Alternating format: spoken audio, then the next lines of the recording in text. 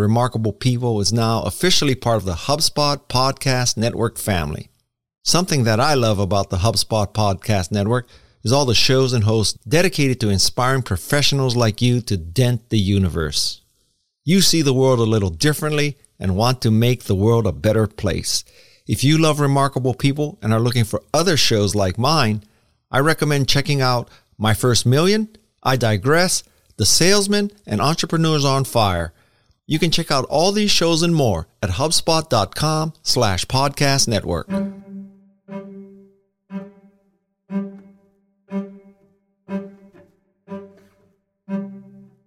I'm Guy Kawasaki, and this is Remarkable People. This episode's remarkable guest is Sarah Stein Greenberg. She has helped lead Stanford's Institute of Design, aka the D School. The D School enables and guides students to become innovative thinkers and achievers. As the current executive director, she leads a multifaceted educational program involving 25 courses. These courses are taught by more than 60 experts from the Stanford faculty and the Silicon Valley community. Sarah has successfully taught various D School courses, including the Design Thinking Bootcamp, Design Thinking for Public Policy Innovators, and the long-running, high-impact Entrepreneurial Design for Extreme Affordability. Sarah obtained her bachelor's degree in History and Politics from Oberlin College and holds an MBA from Stanford's Graduate School of Business. She is the author of a new book, Creative Acts for Curious People: How to Think, Create, and Lead in Unconventional Ways. It is packed with innovative exercises and provides guidance to discovering and using productive approaches when you face any kind of challenge. I'm Guy Kawasaki, this is Remarkable People, and now here is the remarkable Sarah Stein Greenberg.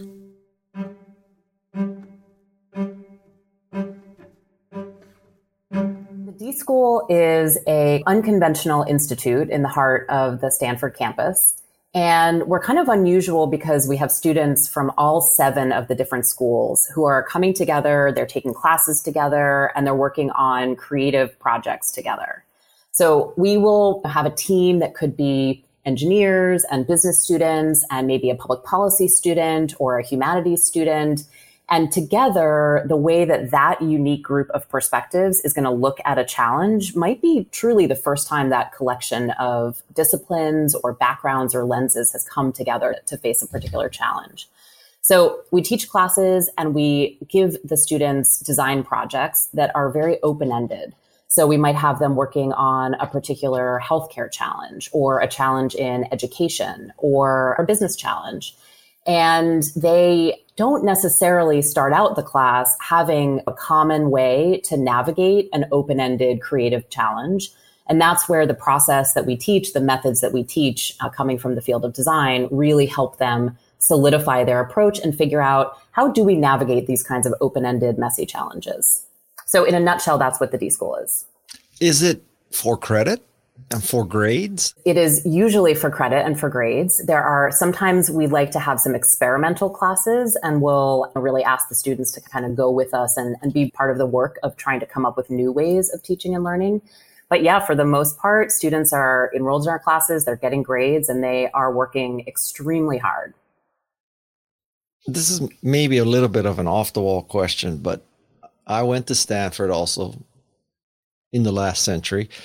And I am convinced I would not get in today. It seems to me from the outside looking in, Stanford is about your GPA, your essay, your standardized testing scores. Everybody has a 4.2, extremely competitive, all that good stuff. Yeah, I mean, you are describing many of our students, yes. Okay, so the next part of my question is, so that's how they got into Stanford, but the D School experience is not at all like that. So what have you learned about the admissions process that maybe if you were the dean of admissions, you say we could get better quality students or more appropriate, whatever the word is. What would you change if you were the dean of admissions now that you have had the D School experience? You're really putting your finger on something that I think is incredibly important to call out, which is that students who have really achieved academically These are students who have thrived. They've always known the right answer. They have really been able to perform in these highly structured, test-oriented environments in a lot of ways. And I will say, like, Stanford students often have a wide variety of interests as well. But that underlying behavior of having been able to be successful at jumping through all those hoops, in a lot of ways, that can be an impediment to exactly what you're saying, the kind of teaching and learning that we're hoping happens at the D School. And I have this fundamental belief that every single person is creative. So even our students who have the kind of attitude towards creativity of like, they're a little afraid to take some risks. They might be a little bit afraid to share an unfinished piece of work and get feedback on it early. But through the experience that we can take them through, oftentimes those core creative abilities can emerge in really fruitful ways.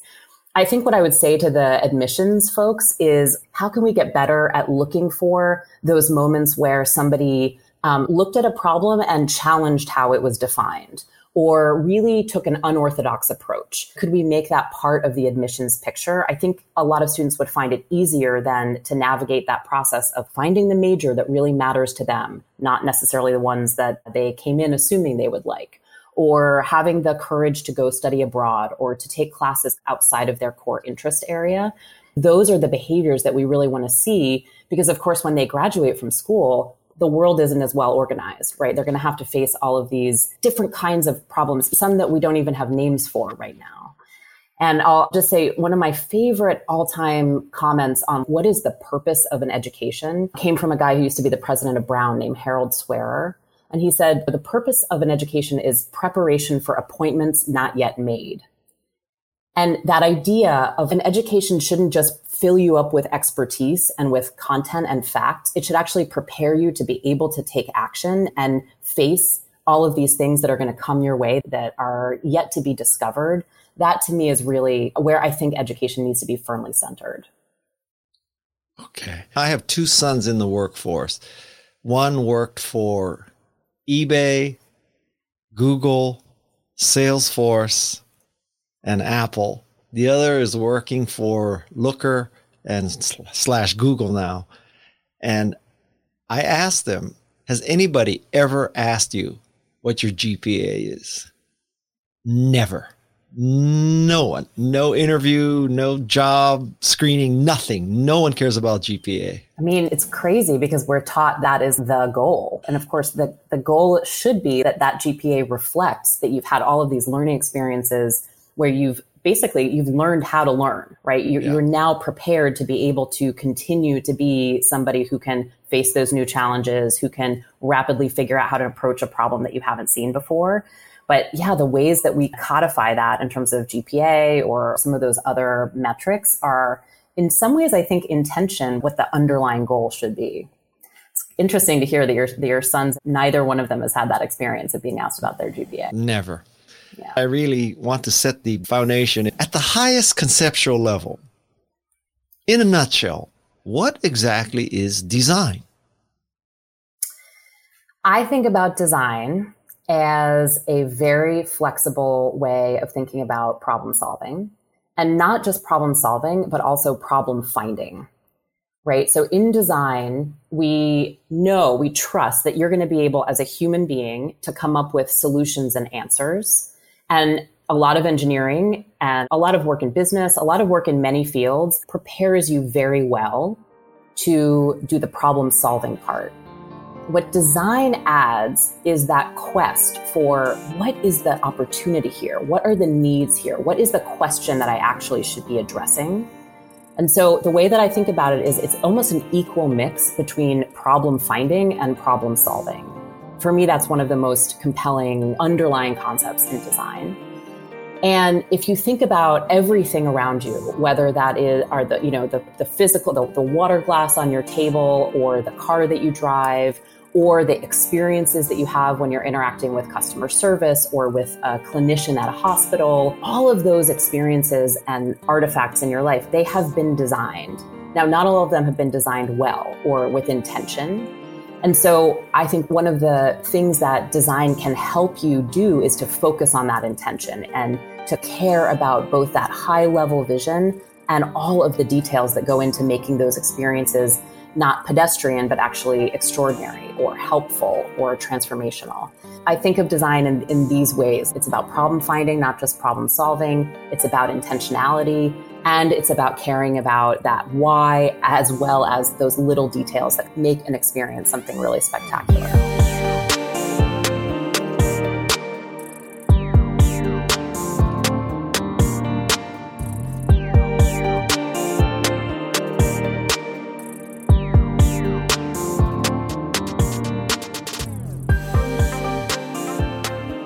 I would think that most people understand that problem solving is important, obviously. But you make a great point about problem finding. So why is problem finding hard? Isn't it smacking you in the face and you've got to solve this problem? What's the complication with finding a problem? Is it finding a problem or finding an opportunity? You can think about it either way. Oftentimes a problem really is an opportunity. You don't have to think of those as separate. I think there are a couple of reasons that it's hard for folks sometimes, or that we don't assume that the way that we're going to start a project or a process involves problem finding.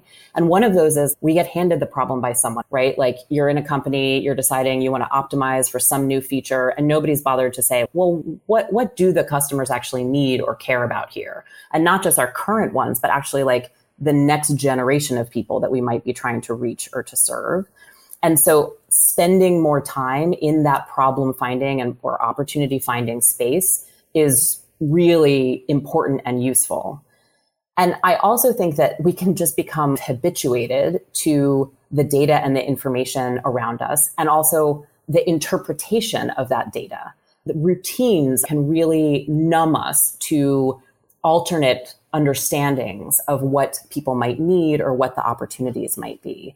I think about that problem finding and problem framing work as being, in part about learning how to notice and how to see opportunities in new ways, and also really developing the fortitude to challenge the assumptions that are the ingoing assumptions, or take that moment and say, wait, is this a problem worth designing for? Is this a problem worth solving? Or do we need to step back and actually reconceptualize how we're thinking about the direction in which the solution might lie? Would you say that optimal finding and framing makes solving easier? It makes it much more likely that you're going to wind up solving a relevant and important and useful problem. So there's a story that I share in my book that's about a team of students who are working on a project with a hospital in southern India. And the mission of this hospital is to provide extremely high quality care at large scale, but also at very low cost. And so the students went in thinking about their goal was to design around some inefficiency in the system, or to reduce the cost of some part of the existing healthcare delivery model. And what they found when they kind of allowed themselves to see outside of the boundaries of the way that problem had originally been framed is that they noticed that there was a whole other constituency within the hospital, which turned out to be the family members of the people who were undergoing surgery. And once they started tuning in to the needs of that particular group, they realized, wow, these folks are really stressed. They don't have a lot of information. They have a lot of anxiety about what's going to happen once their family member returns home with them. And the students completely shifted their focus and realized there is an opportunity to design for this large population of family members. Is there any way that we could think about how they could be part of the care equation as opposed to on the outside of it? And that problem framing really led them into this whole new territory where they now run an organization called Neura Health that provides education in the hospital setting through a whole network of nurses and practitioners who do this training for family members. The family members are trained in how to take a pulse, how to practice really good hygiene when someone's recovering from surgery, what to look for in terms of warning signs. And this small intervention, this educationally focused intervention, now reduces the rate of hospital readmissions, reduces post-surgical complications. And that never would have happened if the students hadn't really spent the time that they needed and also had the permission to go off-road, to spot this opportunity that was outside of their original purview. And I should say that organization now is operating at a significant scale. They've trained over 1 million family members. They work with hospitals all across South Asia. And it's really down to that moment that they had where they realized, like, oh, this need is worth designing for. It's not going to go away. And let's try to actually see what we could design that would reduce the anxiety and bring those family members into the care equation. And they've gotten into this quite radical area in healthcare that has to do with resetting that power balance between only the expertise of the clinicians versus, oh, it's actually a whole effort on the part of this broader group of stakeholders to actually get to the kinds of healthcare outcomes that they want to see. There's I think the name is the Hesperian Foundation, something like that. Have you heard of this? I haven't heard of that. Okay, so maybe that's the wrong name. That's why you haven't heard of it. But there is this organization, and they have written books all entitled something along the lines of When There Is No Doctor, When There Is No Dentist, When There Is No Whatever. And I'll send you the information because it seems to me that this study that you did in India is kind of like that. I think most medical approaches is what to do vis-a-vis the patient as opposed to the rest of, it's been framed wrong, right? This is what you do when you have a headache. You need to tell a family this is what you need to do when someone's coming home from the hospital. That's really interesting. And it speaks to something that also can be true, which is a lot of innovation and a lot of creativity can come from very unexpected places. It doesn't have to be just in the formal arena. But it can be that some of those family members might have really good ideas about how to actually be part of that care equation. And that gets into another part related to the problem framing or problem finding conversation, which is if you're allowing yourself the permission to dwell in the messiness of that problem finding moment, what you're going into the problem solving work is really just a hunch or a hypothesis. And so you also need ways to really test your ideas, test your hunches with the people who understand the problem best, people who actually have that lived experience. So I would say that's the other important piece about how we teach design at the D School is it's very much embedded with the end user, with the people who might have the most knowledge about what the implementation of such and such a solution might be like. And that's also a very freeing or even liberating experience for the designer or the design team. It's actually not assuming that you're the one who's arriving with the expert solution, but that you have an iterative way to navigate these kinds of challenges. And you have a lot of help and collaboration along the way from teammates, from experts, and from the people who are on the ground who really understand what the issues are. How has the pandemic changed design? I'll tell you just from the experience that we're having at the D School, it's a challenge that we're all facing around how do you collaborate with your teams when you're used to working on physical artifacts, you're used to moving things around on a whiteboard, you're used to building physical prototypes together.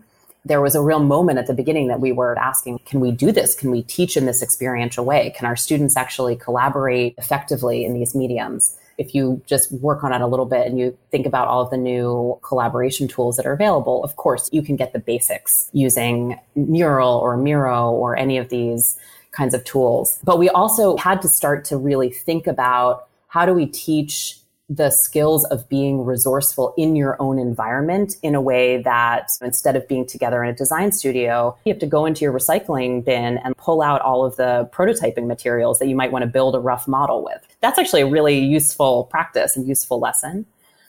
I think for me, the thing that has been the hardest to figure out is the lack of a 360-degree view when you are trying to immerse in an environment. So you can actually find ways even to do a pretty good empathy-rich interview with someone, even in this, with the limitation of speaking through the screen. But what you can't do is go sit in the place that you're designing around or designing for and immerse and just observe and see what's happening. And what that process allows is for you to have just very unexpected insights and observations. Some of those often wind up being the themes that help you the most when you're trying to challenge assumptions or you're trying to reframe the problem in an unconventional direction. You just don't have access to the kind of data that you can't predict or plan for.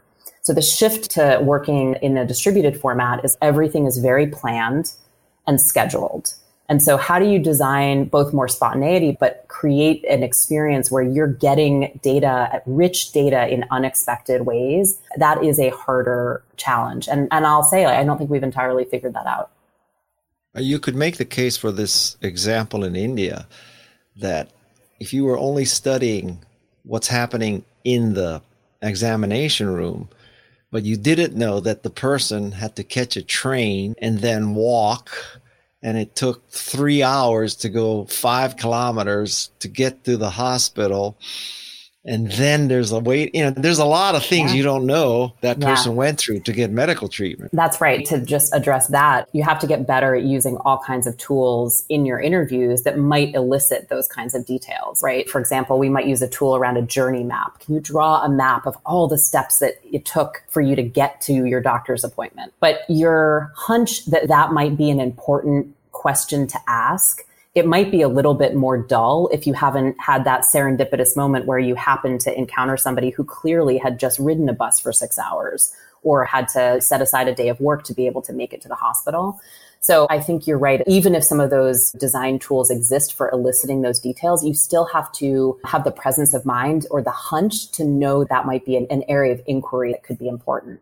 I'm a huge proponent of the methods in design that are about immersion, that are about going through the process yourself, sitting in one place for several hours at a time and soaking in the environment. That's where you get past a lot of the more obvious ideas and tactics and into the richer arena that you can't predict exactly where it's going to go. What do you see as the future for curriculum and delivery of curriculum in higher education? Are you asking my preferred future or the future that I think might happen? Actually, both, but I wish they were the same.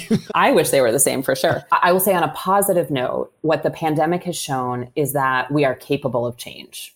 We are capable of moving fairly rapidly and challenging, assumptions. Like a lot of things have happened in the past 18 months that if you had interviewed a group of faculty at any university in the months preceding the pandemic, they would have said, absolutely not. I would never teach a class online. I would never assign homework in this way. I would never have a chat function open while my students were the equivalent of that while I was lecturing.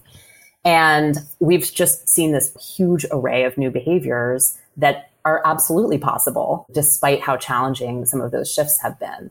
That to me is encouraging. In part, one of those shifts has to do with meeting people where they are. That should be a norm. That should be how we think about delivering education all the time. Really understanding what is it for somebody who grew up as a digital native to be experiencing classes. That should be causing everyone to really rethink the basic model of a lecture class, for example, because that's just not how we can hold students' attention these days. The pandemic, in some ways, like these new mediums of interacting, allow for us to have to confront those new needs because they're just so obvious. Where I have some questions is like, can we take the opportunity now that we've been given, which is to rethink and challenge some of those assumptions about the way higher education has always been delivered, and in the next 12 to 18 months, solidify some of the new practices that have amplified student learning, and then also move into a space where we might have more hybrid approaches, and we might actually figure that out. I don't know. The universities are very, very good at a particular sort of normal path. And so I feel we're in a short window right now. Well, I would say that, in a sense, you're having a 0.1% problem because at Stanford, let's face it, there are 25 colleges in the United States, whether you're in person, not in person, et cetera, just to say you went to Stanford is probably worth $250,000, let's just say. But a second tier school, a small private liberal arts school, man, that's a tougher sell. That, I think, is fundamentally going to change education. I have to say, I think a huge percentage of students in higher education in this country are what in the past might have been considered non-traditional students.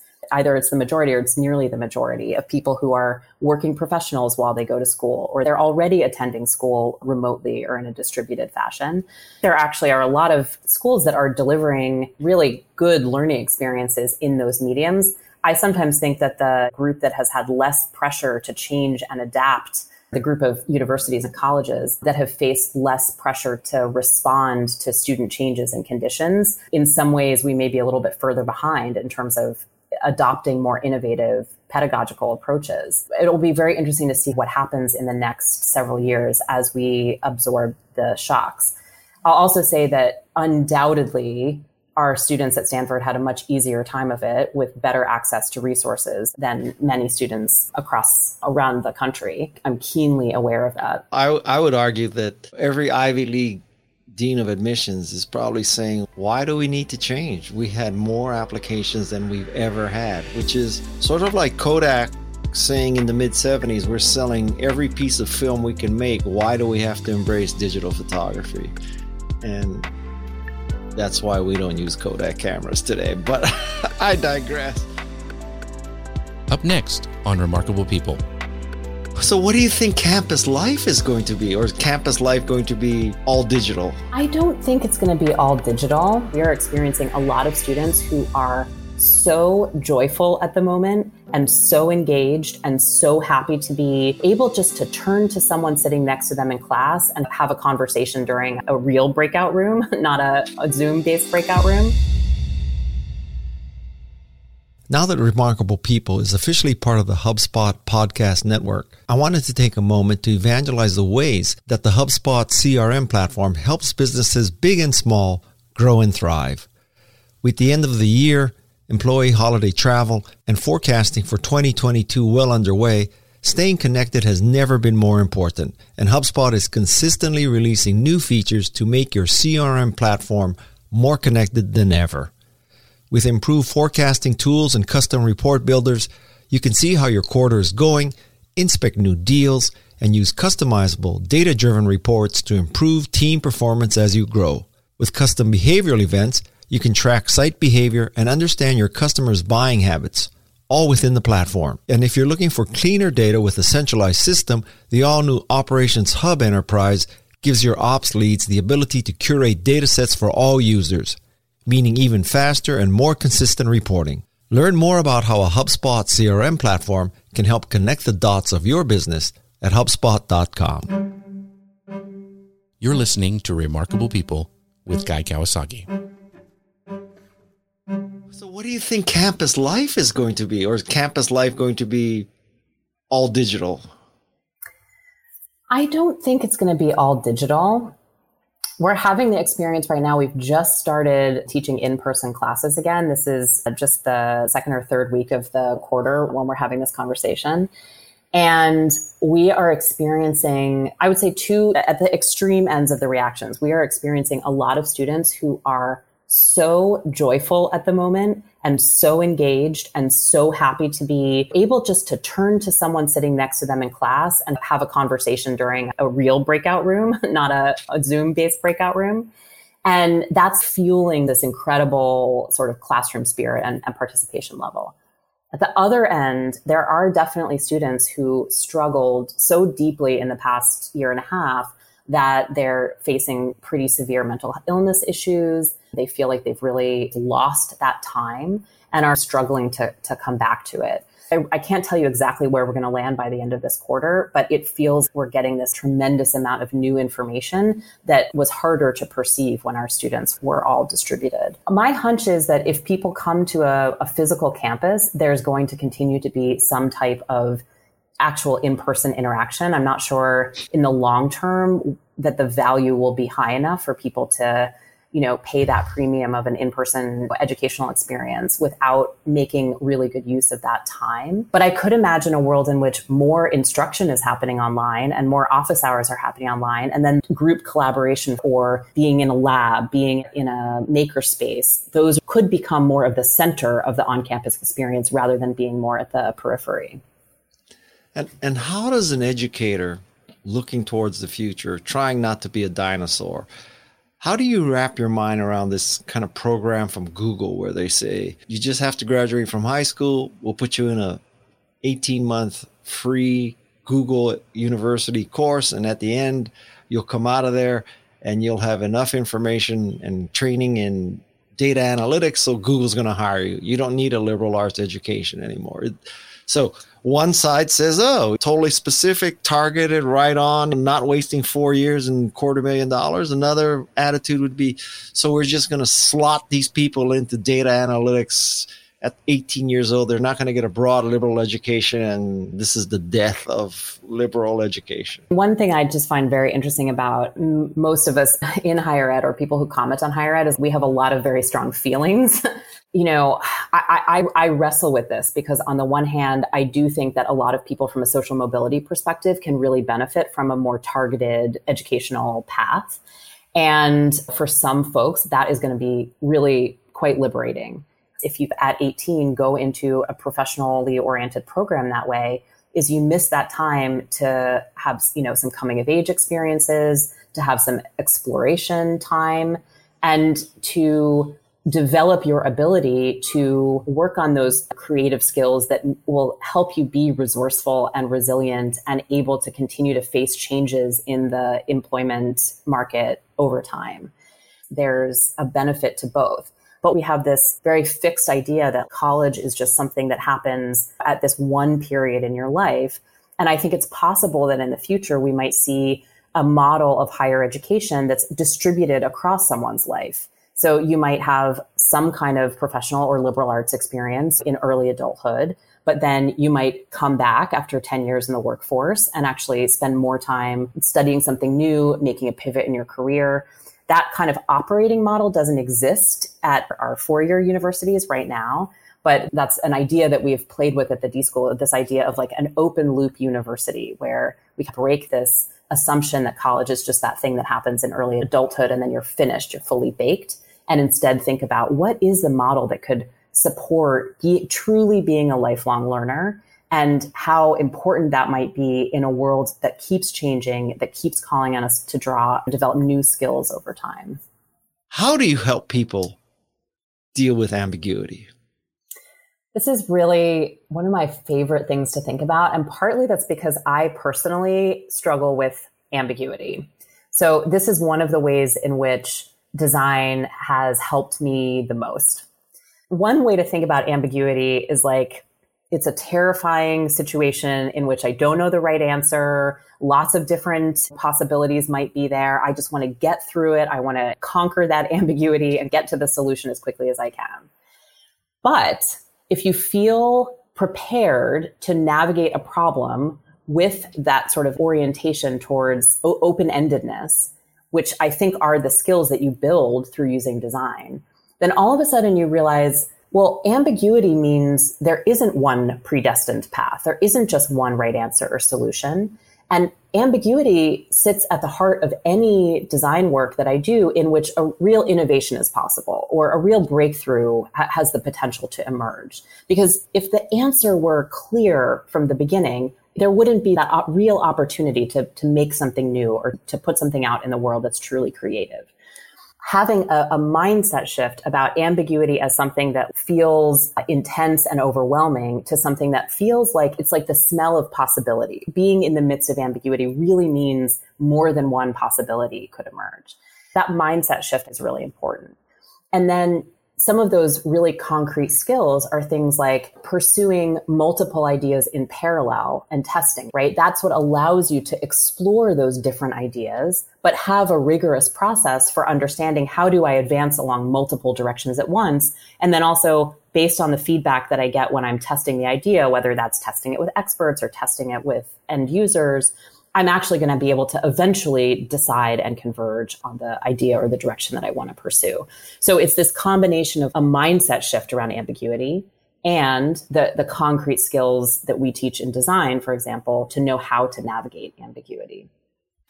And I think there's nothing more important at the moment, right? We are faced with these challenges, whether it's climate change, whether it's what am I going to do with the air quality being as bad as it might be in California? How are we going to re-navigate the politics of our culture right now? How are we going to end this pandemic? These are all questions that we don't have clear answers for, and that we need people who are kind of unafraid to step into that ambiguity and help resolve. So for me, a core part of learning is about learning how to handle ambiguity and to reframe your own relationship with it. I want to credit a couple of my colleagues. A few years ago, they did some wonderful research. This is Kelly Schmoody and Seamus Uhart. And they developed some archetypes around how people experience and encounter ambiguity. One is the model of enduring. So that's that grit your teeth and try to get through it as fast as possible. You endure ambiguity. One is about engaging ambiguity, which is the folks who are like, well, sometimes I like a little bit of ambiguity over here, maybe in my personal life, or for me, maybe it's over here in my professional life. And then there's a group of folks who identify as embracing ambiguity. And those are the people who we see being extremely resilient in a lot of ways when they're thrown in the deep end in a new challenge that they haven't faced before. And for those people, are you born that way or can you learn it? I really think you can learn it. We don't talk a lot about ambiguity. We're at the beginning stages of how do we really train people to navigate it. Another colleague of mine, Lisa K. Solomon, likes to say, who among us took a class in how to navigate ambiguity at any stage of our educations? When students, in my experience, start to have this reliable process where they know how to get their hunches out, they know how to parallel prototype, they know how to get feedback across a spectrum of perspectives, they know how to really take action even when things are uncertain and try these small experiments and learn from them rapidly. It's just a different way of engaging with the world. It's about being responsive and about having that confidence that you know how to move forward just a little bit at a time and not get stuck in that swirl, in that uncertainty. I would bet that you're a Carol Dweck fan. I am a Carol Dweck fan, yes. Who among us is not a Carol Dweck fan? That's an IQ test, isn't it? It's the opposite, right? It's a similar idea. I think, if you have a fixed mindset about ambiguity, you're going to be stuck, particularly in the moments that we live in. And that's actually part of why I think our work in this area is so important, because we're just at the beginning stages of really naming some of these values around ambiguity. And once a team has some of this vocabulary, you can have that conversation of like, this is how I personally relate to ambiguity. How do you relate to it? We sometimes do an activity where we have our students create a continuum. So you can do a continuum of who likes to work early in the morning, who likes to work late at night, or who likes to build things with your hands and who likes to make abstract models and work in spreadsheets. But then you get into deeper questions that are like, line yourselves up according to your dispositions toward ambiguity. And all of a sudden, that's often the moment when you can see all the students looking around at each other and being like, oh, that was what made, I'm on a really different part of the spectrum than that person I was on a team with where we had all that conflict. I wonder what that was about. Or, wow, this other person is really far apart from me, but we work so well together. Maybe we're really complementary in terms of how we navigate different kinds of challenges. So having some of that language and that vocabulary can be extremely helpful from a collaboration perspective, because it gives you the ability to name something that is really invisible and yet really crucial to people being able to function well together in a creative team. So now that we've handled ambiguity, let's do the other hard one, which is how do people develop empathy? Empathy is one of those things that you should always strive for, but know that you may never fully achieve. Being able to be just even a little bit more empathetic and a little bit more able to see the world through other people's lenses is incredibly important, particularly at this moment where we have a lot of kind of fracturing going on, not only but in part because we're having a lot of public dialogue through mediums that are empathy squelching. If you read anyone's comments in any social media forum, even including some of our most amazing newspapers and publications, there is just a distinct lack of empathy in those environments. And one of the ways that you can develop empathy is to sit down with someone and have a long conversation that's semi-structured and try to really understand what matters to them. You can start to develop empathy by shadowing them for a day. We had a whole class that was around building empathy, particularly with students who were studying medicine through storytelling. So they had the assignment to go and do a day in the life little mini documentary about a particular patient. And it really wasn't about their medical condition. It was really trying to teach the students, how do you learn how to care about the fuller picture of someone's life, not just the particular way in which you're interacting with them around your specialty. It's so important, not just in life, but in design, because without that more full picture, you just don't know how to interpret the feedback that they're giving you about your particular thing that you're trying to design or solve for. Being able to step out of yourself and respond to somebody by truly understanding life through their eyes is very powerful in design. And one of the things that I learned while I was doing some of the research for this book was that researchers are actually thinking about empathy as having a couple of different components. So the kind that we're most familiar with is the kind of feel what someone else feels, kind of walk in their shoes. And that's a piece of it. But there's also something called perspective taking, which is trying to understand what's their worldview. How do they approach the world? How do they approach problems in their life?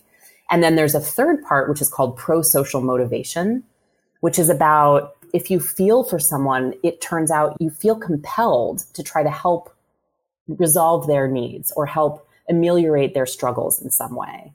And that's an example of, I think, a kind of empathy that is really important in design. It's a thing that I saw in that team of students who were working in India, where they came back with this set of data about the needs of family members that was off the map. It just wasn't part of the original design brief, but they felt a real degree of urgency around attending to those needs that they had seen. So empathy can be an incredibly powerful driver in your design work, as well as part of being a good human being in your life and in the world in which we live in. Let's say that you encounter a product that shows a lack of empathy, seeing as how we're both Macintosh users. Let's say that I am just astounded that Apple thinks that 2 USB-C ports are sufficient. Now, it may be statistically that I'm the only person who needs more than 2 ports, but I'm telling you, Sarah, that my dongle has a dongle. If Tim Cook called you up and said, Sarah, give us an examination, give us a scoring here. Do you think that our product design reflects empathy? And you say, well, Guy said his dongle has a dongle. Why is that, Tim Cook? Why does this happen? Is it because Apple has just figured out that Guy's an outlier? We can't worry about him. Let's just go for the 99% of people who never plug anything into their MacBook except a power cord. What's going on there? I would be very curious to have that conversation. I think it'd be really eye-opening. I can think of different reasons for why perhaps Apple even knows that your dongle has a dongle and that you don't like that situation, but they've made some kind of decision that is about optimizing for other values. Part of creating anything these days in tech, in design, really in any context, has to do with how are you prioritizing and balancing and making trade-offs between those different values. As a consumer, I don't feel all of my needs are being met in terms of how they've made some of those trade-offs. In particular, it raises a question because the Apple brand has been so tied up with that experience of delight and of just brilliant design in which you feel those details are attended to and that they've made choices to honor the needs of the customer, perhaps at the expense of the bottom line in the past.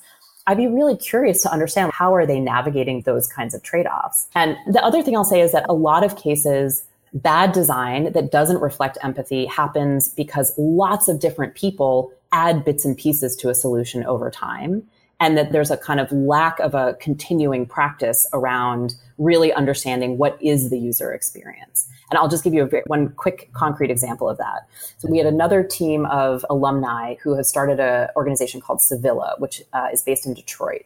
And Sevilla is a social impact design firm, and they are working with the state of Michigan around completely redesigning the public benefit system. One of the things that they did early in their design work is they really followed along meticulously as people tried to apply for public benefits. And they saw all the moments where they got derailed from that process, where the form asked very complicated, esoteric questions that nobody could answer. But they also followed along and observed the people who were the case managers, who were trying to do the intake. So both sides of the equation, they were trying to understand. And one of the things, this story just has stayed with me because it's so crazy, is that they noticed that there was a piece of software that the case managers were using.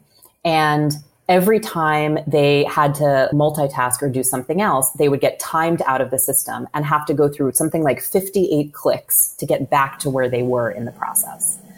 So they were observing, and they would see somebody would be filling out the intake form for a client, and then they would get a phone call. Okay, well, the system would time out. 58 clicks to get back in. Oh, so then they get a little further and they're filling something out. And then another client is downstairs and needs to be seen. So they go downstairs and they take care of that and they come back. Oh, they've timed out. That glitch, that real design flaw in the system would not have been captured in an employee manual. That would not have been noticed because it probably happened in bits and pieces over time.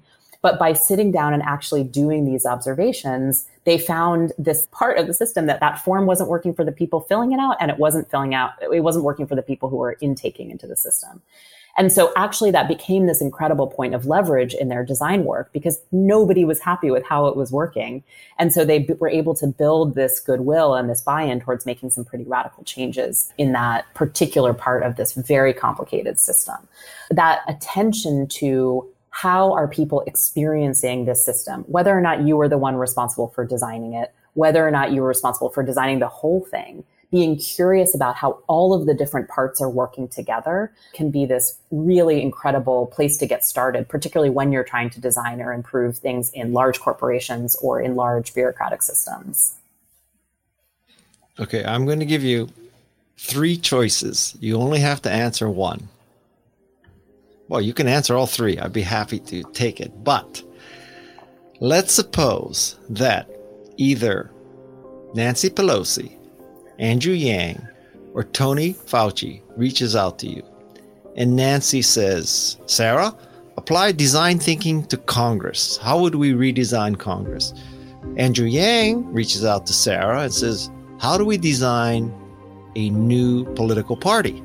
And Tony Fauci reaches out to you and says, how do we design vaccination response?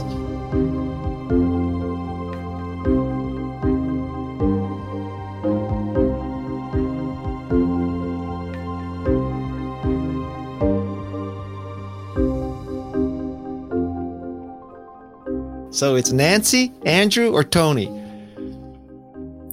I kind of want to take all 3, but I might take the Andrew Yang call just at this particular moment. Those would be 3 incredible people to speak with. So I think one of the really interesting things about this question is it makes me want to question what is a political party?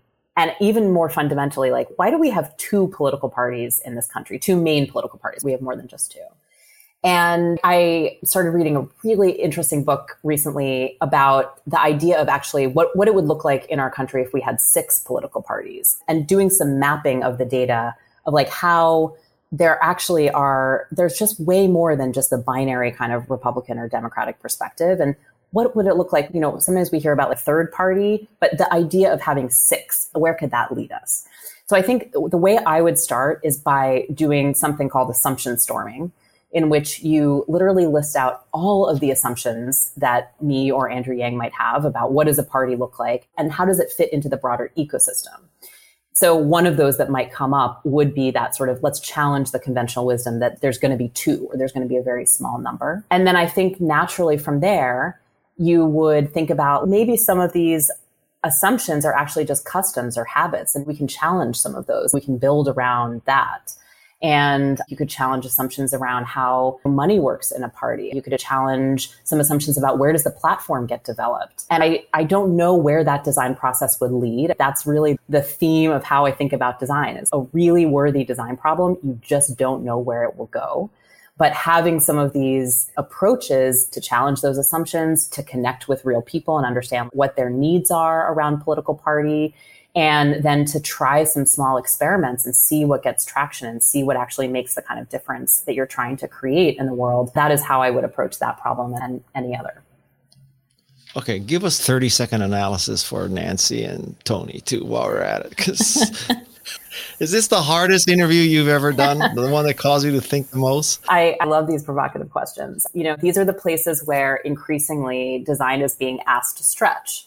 And it's different when you're thinking about designing a vaccine response than designing a physical object. The implications are more significant. The complexity is more significant. I'll tell you, for the Anthony Fauci conversation, one of the things I was really struck by was some of the problems so far in terms of the supply chain issues and thinking about what's the kind of experience that people are going to be having all along the way in terms of distributing vaccines. And one of the assignments that I absolutely love teaching is called distribution prototyping. And in it, we use a practice called body storming, in which we have students who are thinking about commercializing or distributing some product or service that they've designed, act out using some physical props, what it would look like to develop their distribution channel. And what turns out is that actually allows for a lot of creativity in parts of the business, of the work of bringing something into the world that often creativity is not applied. What I would do is try to figure out where are the places within the vaccine response that need the most creative thinking. Is it about that end user experience? Is it about the distribution or the supply chain? Is it about some way that there's someone missing in this picture? There's a role for clergy. There's a role for those family members of people who need to get the vaccine. I would start by looking for where those gaps are in terms of the least amount of creative thinking, and I would start there. I think if you're Amazon Prime, they should just come to your house and give you the vaccine. I'm not going to let you off the hook, though. What about Nancy? I want to get a lot closer to some of the behind the scenes conversations that I think we don't always have privy to, because there's probably a lot of insight in how those actually go that are part of helping to address this. I will tell you, I ran a class a number of years ago. It was about designing for bipartisanship, which was, as we know, imperiled at the moment. The class was called Where Did You Go, Olympia Snow? And it was an experimental class in which we were trying to really surface what are some of the human values and human experiences that could potentially lead people who are going to be in Congress or be in the apparatus around Congress, congressional staffers and legislative aides and that whole enabling ecosystem to behave in more bipartisan ways throughout their careers. There used to be much more socializing that would happen between members, leading members of different parties.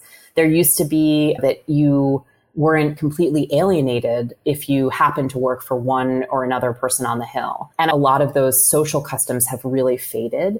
And so you might begin by asking, what's a way to have a whole cohort of young staffers who are arriving in Washington for the first time have a truly bipartisan experience? Is it some kind of professional development experience? Is it some kind of joint living arrangement? I don't know what the answers are, but I would begin by looking at where is the breakdown in the human relationships and the empathy and the understanding. And there's clearly other challenges to be solved. The role of money, the role of how fractured our exposure to different points of view is, and all of the media bubbles that we're in separately. And each of those is an area for where we need to apply more creative thinking. But I think for me personally, I would start with those human relationships and try to think about what could we design that could interrupt some of the really negative patterns that we're in right now. I forget who, but somebody that I interviewed about this told me that in the past, when you were a member of Congress, you were required to live in a limited physical area in, I don't know, Washington, D.C. or something.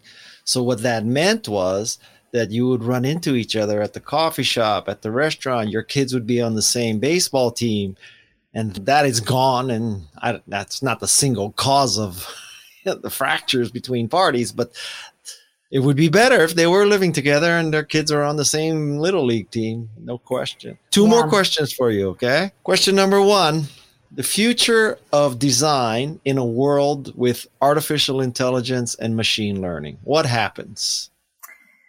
One thing I think design is starting to incorporate, and where we are working really hard and need to really make progress, is figuring out what is our responsibility as designers when the mediums that we're creating with artificial intelligence continue to change and evolve, or it's hard to understand what kinds of decisions are being made by algorithms, for example, after you release those into the world.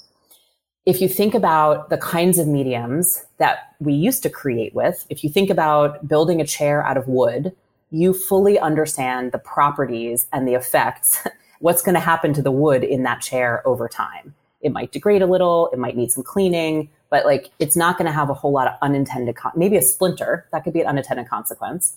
But for the most part, you can design a chair that you know for sure isn't going to do harm.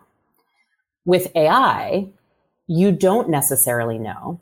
And so we have to get better at thinking about what are those unintended consequences. How can you stretch your moral imagination to consider all of the downstream effects of materials that will continue to change and evolve and affect the world and be affected by the world after you actually are, quote, finished with designing them.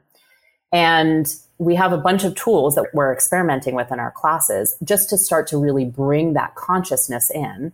One of them is a wonderful tool my colleague Carissa Carter created called Map the Design Space, in which you really think systemically about all of the different things that might happen once you do your design. You think about the technology piece, you think about the data piece, you think about the user experience and the systems behind it, and you also stretch to think about what are the societal implications of the work that you're doing.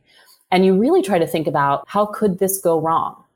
And what would I do if that happened? It's incredibly important that we just start to rehearse what that could look like, because things scale so quickly now, you don't often have a lot of time to react.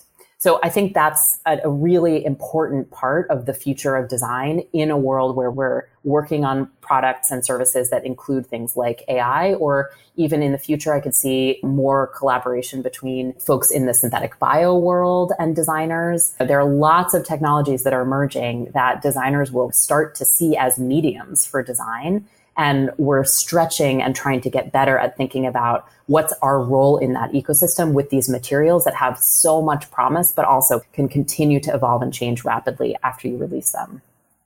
Let's assume that a teenager is listening or watching this, and he or she wants to know, Sarah, what can I do? What's my path? How do I prepare for the future of design? I mean, I'll say on a personal level, be curious about everything and actively engage in the world as opposed to just passively consume it. A big part of acting on your creative abilities is making things, seeing what happens, adjusting, course correcting. So there's a posture, and we talked about it. It's hard to do that if you're in an educational environment where it's being taught to the test, where you're drawing within the lines, filling in the blanks.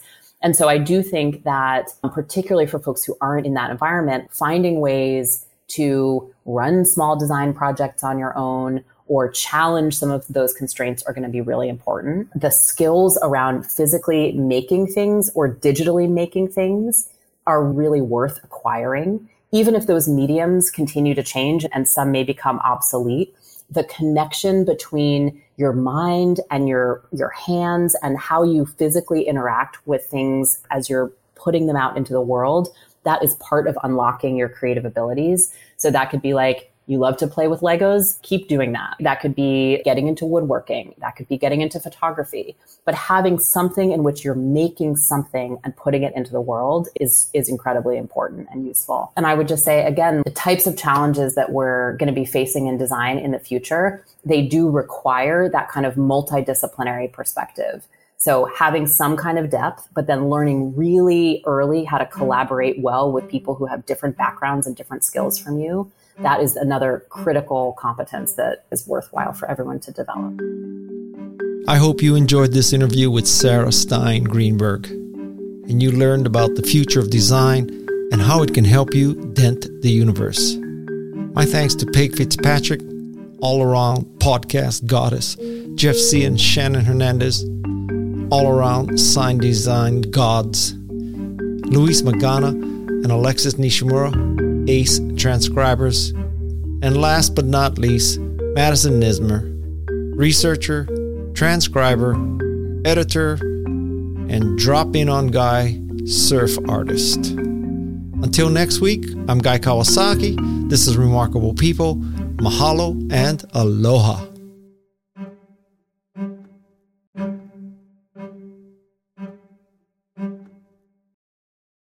This is Remarkable People.